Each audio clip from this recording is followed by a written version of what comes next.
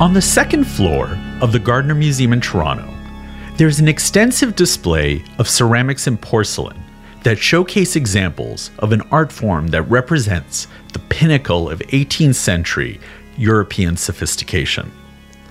In one room, there's a full table setting, complete with the decorative objects that suggest the cosmopolitan tastes of British society at the time. And in one vitrine off to the side, there are a few figures based on characters from the Commedia dell'arte, which was a popular form of comedy in Italian theaters from the 16th to 18th centuries. One object stands out for contemporary audiences because it's a small, hard-paced porcelain figure of a harlequin, and it sports a distinctive black mask. There's a curious sign beside it that asks, "Is harlequin in blackface?" In the 18th century theater, blackface was very common on stage, but what I always say to people is we shouldn't think that that's neutral. It's because black people couldn't go on stage without it. That's Cheryl Thompson. She's a professor in the School of Creative Industries at Ryerson University. Her first book was titled Beauty in the Box: Detangling the Roots of Canada's Black Beauty Culture. But it's her current research on the history of blackface in Canada that she'll share with us to understand this little figurine, which is the focus of this, the third of a 4-part series produced by Hyperallergic in conjunction with the Gardner Museum and its community art space, a platform for experimentation and socially engaged art.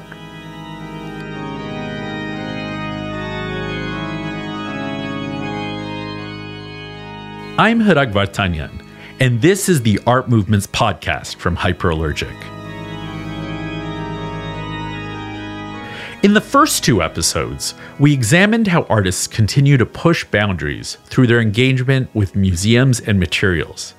And now we're going to do a deep dive into the wondrous world of collections to understand how museum objects can function as a type of societal memory and help us understand the contemporary world around us. I invited Cheryl to the Gardner Museum to be introduced to this curious German object from the 1760s.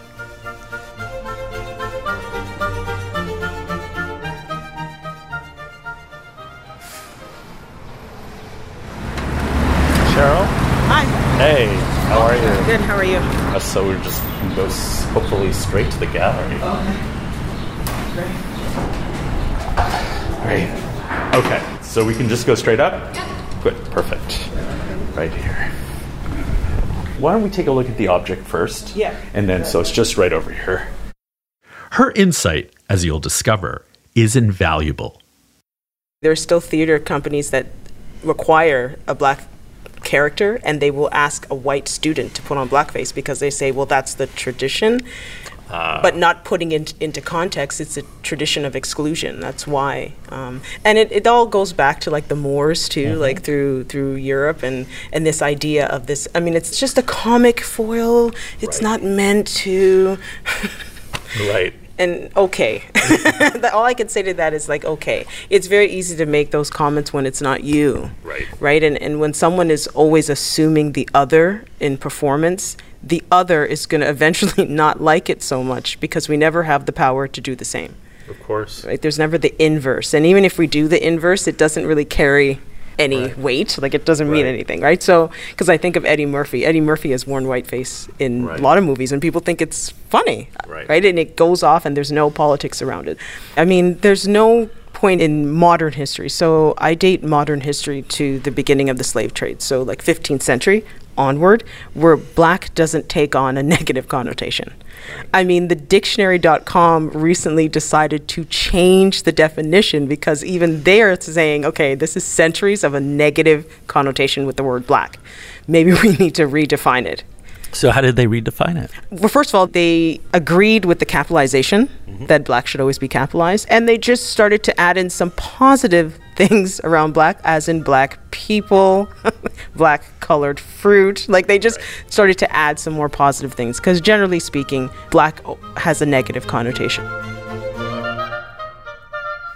Her research is truly fascinating, and it challenges the widely held belief that Canada has historically been much more tolerant than its neighbor to the south. I asked another specialist to join us to help us understand the context we're talking about. So my name is Rania Al-Mujammar. I am an artist and anti-oppressive practice consultant working predominantly with contemporary arts institutions, including museums, fine art galleries, performance spaces, and the like. I've worked with the Gardner Museum in a consulting capacity, helping to shape some of the museum's equity-related work and to help the museum cultivate relationships with diverse audiences. But how did this small sign at the Gardner Museum that asks us to consider the connection between blackface and this small German object come to be? Rania gives us the background. So I heard from Gardner staff that during a community tour of the galleries, somebody had seen the figure and had said, "Hey, this figure looks a lot like blackface to me." And as a result of that, this sort of instigated a response from the various departments that have to deal with community and objects, from curatorial, from programs, from media and communications, all of the various departments that would have to engage with an issue like this. What resulted was a largely uncoordinated response, and not for lack of trying. I think a lot of people put a lot of effort into the conversation, but also people had such diverging views, diverging frames of reference, that it was very difficult to have a conversation across lines of difference like this. And I think it was pretty symbolic of what a lot of institutions, the Gardner and elsewhere, engage with when they deal with contentious objects like this one. I asked Sequoia Miller, chief curator at the Gardner, to join us and share his insights into this small porcelain object. He joined the museum last year, and he's already helping to make the museum more welcoming to the public. He offers us some historical background about the issue and the object. So the Harlequin figures are among a group of figures from depicting characters in the Italian street theater of the Renaissance called Commedia dell'arte. These figures are widely represented within collections, decorative arts collections, and certainly porcelain collections. They've been central to the story of the Gardner Museum because they were avidly collected by our founders. And so the ones we have on view now have been part of the founding collection of the museum.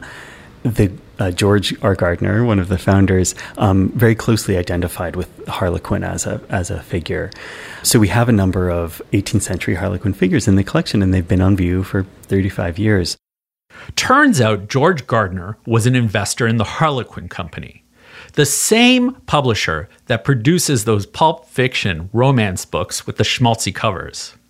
So he thought, hey, I'm going to connect my love of porcelain with an aspect of my business life. And here we are.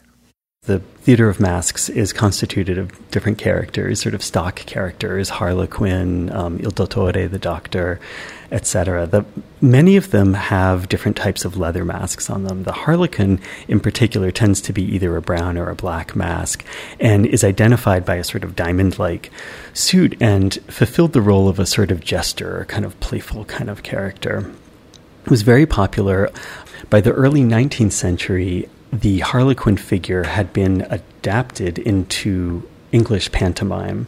The characters of English pantomime formed the basis of minstrelsy, which emerged principally in the American colonies, but also globally throughout the British Empire in the early 19th century. Minstrelsy, of course, became the basis of blackface and a lot of racist performing idioms.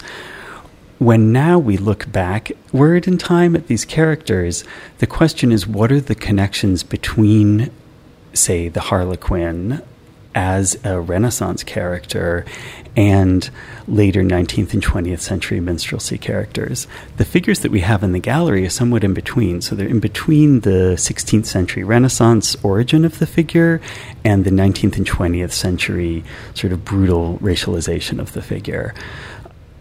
One of the questions that theater historians have started to investigate is how were these characters understood or perceived in the 18th century? There's a pretty strong argument that there were racial interpretations of this black mask and of this black figure. over the course of the 18th century, of course, the global slave trade intensified, the brutalism of the slave trade intensified, and the range of depictions of this Harlequin character diversified. To our contemporary eyes, many of these depictions, say in prints, sometimes in paintings, and occasionally in ceramics, will appear as blackface. Mm-hmm. Again, the question is whether these are racialized depictions or whether these are contemporary understandings that are contemporary lenses that we're applying. Sequoia's openness to this type of questioning is part of a new wave of inquiry taking place at museums all around the world, which are now attracting new audiences that are looking at these objects in new and interesting ways to understand bigger questions. I asked Rania about her own experience working in Canada versus the US, and is it all that different? I think it's been really sort of challenging, exciting, and infinitely rewarding that I get the opportunity to work on both sides of the border. There is such a big meanwhile in Canada narrative that this is happening in the States. Meanwhile in Canada, it's a racial utopia. That people are stunned. This is a cultural context where into the 90s, Canada had residential schools that were responsible for the kidnapping, abuse, and genocide of Indigenous communities, that up until last year, we were hearing reports of forced sterilization of Indigenous women. The cultural context is that Canada is a really great brand. I think in a front-facing global capacity, it's Canada the good, largely. It's this multicultural haven. And Canada does a really good job of managing that international brand that often people are really quite shocked. I meet adult Canadians who were born and raised here, and when I talk about the history of slavery in Canada, people are stunned. There was slavery in Canada. The only reason that it wasn't as large scale as it was in the States is because they did a study and they realized the climate was not conducive to the plantation model. So there is a very strong, homogenous perception of who a Canadian person is. In this country, Canadian means white. Everybody else has to hyphenate. Cheryl sees it clearly tied to the history of immigration in both countries. In the U.S., most Americans can date their entry into America to that big migration in the late 19th, early 20th century. Or there was another migration post-World War II. Or if you're African American, slavery. Right? So there's like a rootedness, right? In Canada, we have two narratives. We have the pre-1960s era and post. So pre-1960s, those are the people, same idea. We had a great migration too in the late 19th century, early 20th century. There's those people. Then there's the multiculturalism, there's the diversity and all that stuff in the post-60s, really 70s moment, where I know a lot of people that I went to school with, that's when their families came. It doesn't matter Asian, Black, South American. They all came in the post-70s, 60s moment. They're new to the country. They don't know anything about what happened before, right? And so I think a lot of those histories were just lost. Because if you're a new immigrant coming in 1975, you're happy to be here. You think Canada is amazing. You're not seeing any of the racial, political, economic tensions of your homeland. You're thinking this is a milk and honey place, except if you're Black. Because the one universal experience of being Black is that no matter where you go, there is racism. It's just a fact. I could go on a trip to France and I would experience exactly what I experience here. I could go to Algeria, right? So for us, we're always having to engage with the past. We're always having to understand. And of course, the canon of Black Canada really doesn't start until 1971. Like most people credit Robin Winks, who wrote The Blacks in Canada, and Robin Winks was a white man writing about Black Canada. I mean, he did as good a job as he could have done, but that's the reality. The first text that's telling our story is 1971. Both Cheryl and Rania seem to agree that the history of Canada and the US may vary in the details, but some of the larger themes are often the same. Cheryl's research proves this. What is the earliest example of blackface in Canada you discovered? 1862. Like in terms of actually being noted in the newspaper. It was probably the history of minstrelsy is that it starts really in the 1830s and 40s and in New York, Philadelphia, Washington, D.C. And the earliest performers were basically like rich well, not rich, but well-to-do, somewhat white men who, at that time in the U.S., see, U.S. history is really fascinating because while everyone focuses on the Civil War, they don't understand that there was a lot of decades leading up to that battle. Like, things were happening. So in the 1820s, it's really the beginning of one of the earliest migrations of African Americans north. People, again, think it was the Underground Railroad that suddenly people were going north, but they weren't. It was really around the 1820s. So in the 1820s, 1830s, you have a lot of African Americans living in the North, and now a generation born free who are not enslaved and who are commingling and who are trying to get jobs. And at the same time, what do you have in the North? You have the Irish, you have, working class British people, you have Italian, you have all these ethnic groups that are not really liking each other and living in, tenements and all these other things. And then they're amongst African Americans. And so you have this. So minstrelsy really comes up to be a commentary of we need to put these people back in their place. And where is their place? It's on the plantation. I came from Alabama with the banjo. Most of the blackface characters would be on the plantation longing for home. A lot of the minstrel songs are about home, Dixie, and how great life is, and the whole trope of watermelon and chicken. As we get into the 1850s, if you know American history, in 1850, they passed a second fugitive slave law. And this is the law that basically makes it unsafe for any African American. It doesn't matter if they're born free or not, or even if they're living in the North, they could then be captured and sold back into slavery. That is another moment where you see that is really the beginning of the Underground Railroad, right? From 1850 onward. And that's when minstrelsy is performed in Canada. It really does start kind of in the 1850s, but by 1860s, it's now being promoted in the newspapers. So that's kind of the timeline of like the little history of how it comes here and how it resonates with people, especially in Ontario, because that kind of is the terminus on the Underground Railroad, and people living in Ontario at that time would have been really aware of American politics. Reality is, local Canadian productions of blackface have been going on since about the 1880s.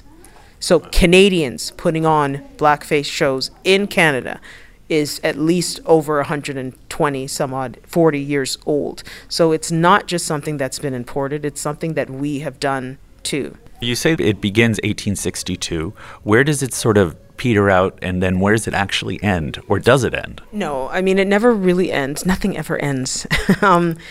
When I say 1862, so that's the Circus Act. And then we have the imported minstrel show, or the touring show that's coming from the U.S. That's really from like the 1870s, the late 60s, right through until around the 1930s. Like around you get to the 1930s, that you don't really see that anymore. But then in between that time, I would say about from 1900 or so, or 1890s even, right through until the 1940s, that's when it's localized. So my research is focused on Toronto. It's hard to do this kind of thing, to look in every region. I know visually that there are visual records in archives in Alberta, in Saskatchewan. Like I've seen them, right? In London, Ontario, in Hamilton, and then go in Montreal, and then out east to Halifax. So the visual record, I have the country covered. Texturally, I've really just focused on Toronto, London, and Hamilton. So I can tell you that you have a combination of deals. You have the minstrel show being performed at the high school in the 1920s. You have little girls and boys clubs performing minstrel shows, hospitals putting them on in the 1910s and 20s. You have local, fundraisers. So there was a lot of minstrel shows that were put on as fundraisers for World War I. And these fundraisers were actually held at legit theaters, like the Toronto Canoe Club, for example. They had a minstrel show in fundraiser for World War I. So there was a lot of that. There's a lot of church groups. The church and the minstrel show was so intertwined that I actually located one editorial in the Toronto Globe, I think it is, in the 1920s, where a pastor is writing an op-ed complaining that parishioners seem to enjoy the minstrel show more than the actual sermon. And so we need to get back We need to get back to the sermon. Like, you guys are liking this way too much. And so that tells you, again, how welcoming a space could those places have been for Black people if this is being performed at a church. The church stuff is the scariest of all, because whenever you combine something with a faith, people don't tend to think anything's wrong with it. Why would they, right? So that's why the study of blackface is so complicated, because you have these overlapping times, these overlapping performances. And it's not that people want to blame people, but they always want a neat timeline. And it just isn't neat. It just isn't. But I would say in my research, once you get into the 1940s, you don't really see it in the newspaper anymore. I think the last record that I have is like 1965. By now, it's probably become very clear that the history of blackface in Canada is more extensive than most people probably realize. For instance, Cheryl has encountered hundreds of blackface and minstrel images, and she's archived over 10,000 textual references that exist in Canadian newspapers of the period. I asked her if there were any unique characteristics of blackface in Canada.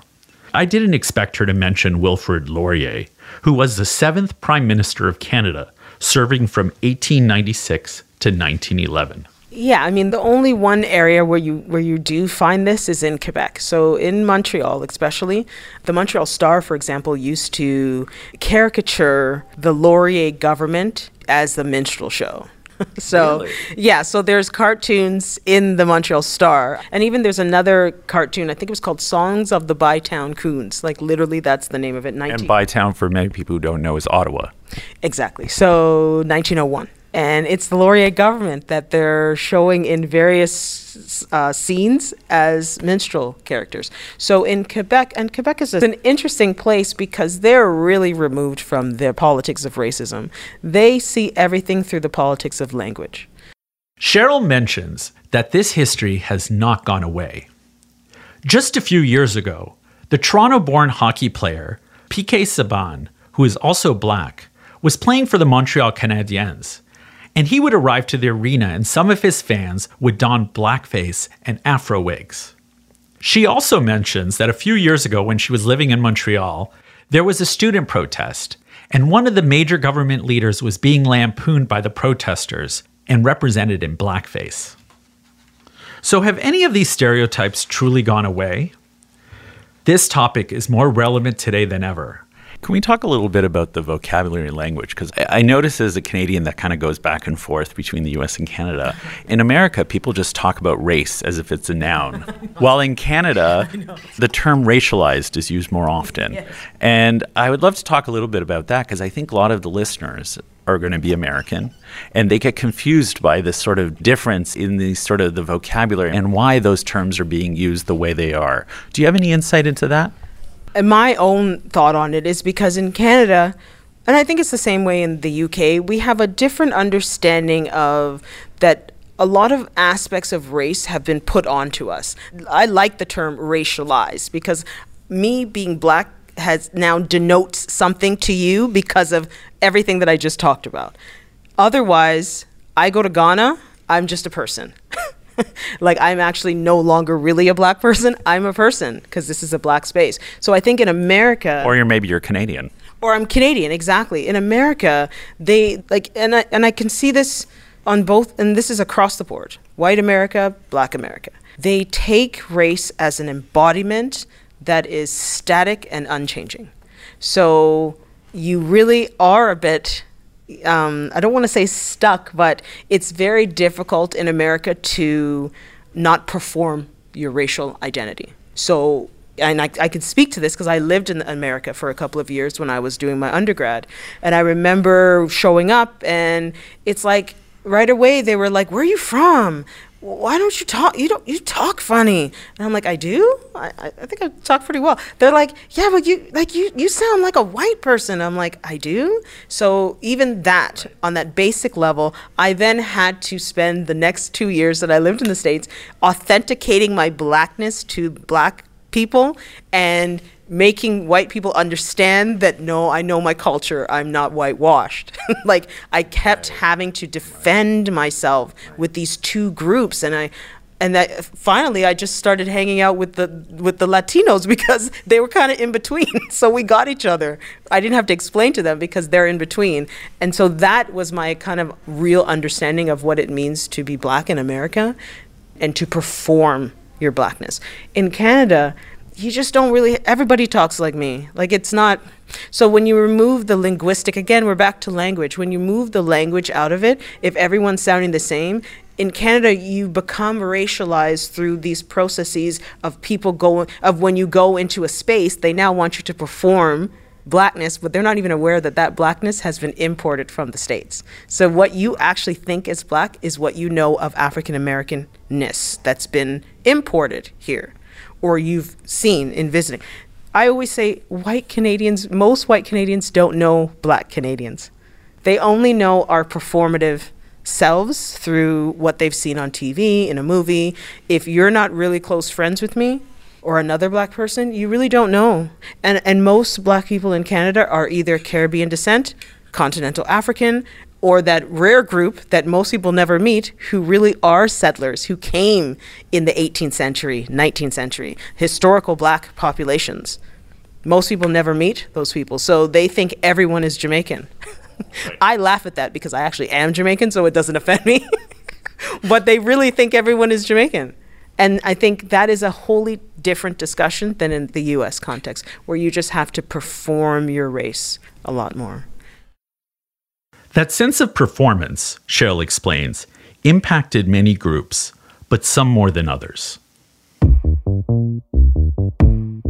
So we started this episode looking at this little harlequin that awaits visitors to the second floor of the Gardner.